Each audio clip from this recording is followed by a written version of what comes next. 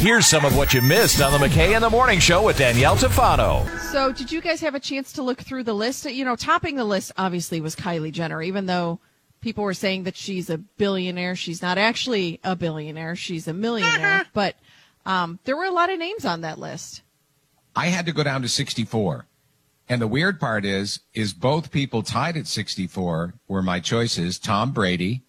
Then there was Phil Collins at 64. And you know why Tom Brady, Jan. I mean, you're talking forever about championships. And then at number 75 was Adam Sandler, who's from New England, and I would love to have a chat with him. My list started at number 28 with Post Malone because he looks he looks different than a lot of people. And I think a lot of people judge that. But after following him on social media and seeing some things about him in videos and hearing things from fans about him, he just seems like a cool guy. And then I scroll down to number 70, Blake Shelton. I feel like he's pretty down to earth and just a fun guy. And then Kevin Hart is number 84 on the list. I would love to hang out with him. I just started listening to his podcast, and he's just so funny and relatable to me. And even when he goes live on Instagram, sometimes he goes live and his family's running around in the backyard or in the background, and he and his wife are arguing about something that every couple would argue about. And I think he's so funny, and he would be so great to be around. And that's this year, but next year the hope is, I mean, obviously your boyfriend's an up and comer.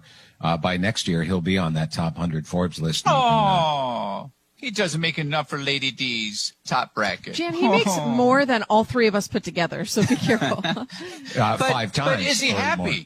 Is he happy? No, because we haven't met yet. Yeah, good answer. That's right. You know what? Conventional wisdom would think, well, if J-Shim's going to pick someone like a Cristiano Ronaldo or maybe Lionel Messi or maybe a Neymar, soccer stars in the top 10, top 20, and I went to number 100, Mohamed Salah, the highly coveted, world-famous striker with Liverpool. That cat I want to get a little bit of hummus with, a couple of slices of pita bread, just chillax with that guy. We would have a blast. Number 62. I'm not a big fan of actors, but he seems a little bit more than just your typical, I'm an actor, because he's also a writer, he's a singer. Lin-Manuel Miranda, because then we would just get out there.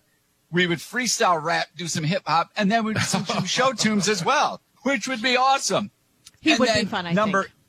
And then number 8, and I hate to bring up someone else in the biz, but I love the way that his career and how as a person he has sort of transcended and changed his life and sort of chilled quite a bit. Howard Stern. I think Howard Stern would be a blast.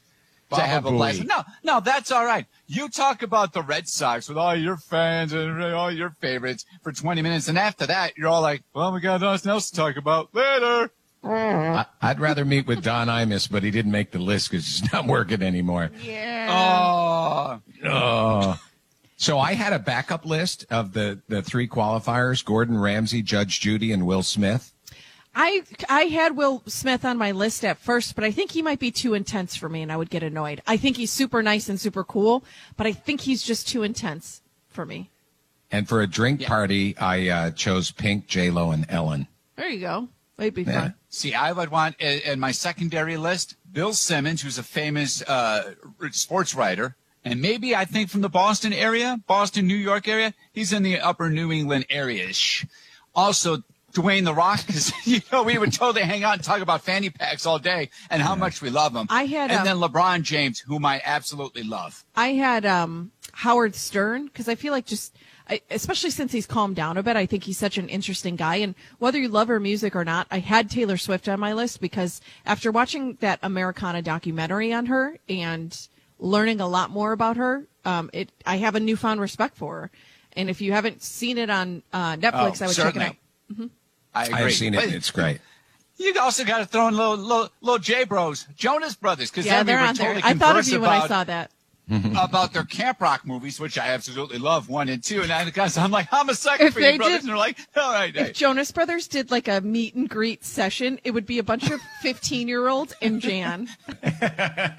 Waking you up with Scott McKay and Danielle Tafano. Weekdays from 5:30 to 10 on 95.9 The River.